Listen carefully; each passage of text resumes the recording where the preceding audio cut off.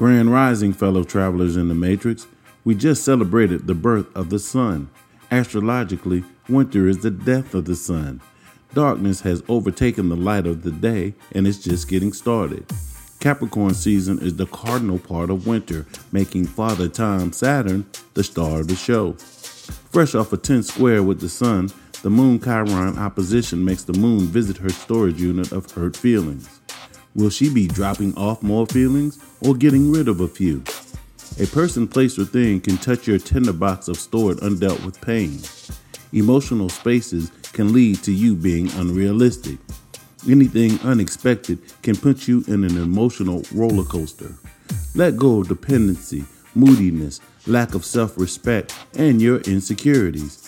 In the end, that is the story you will tell when people ask why you didn't accomplish your goals. This is Paul Heath with I Am Astrology Readings. Know thyself and balance your energy.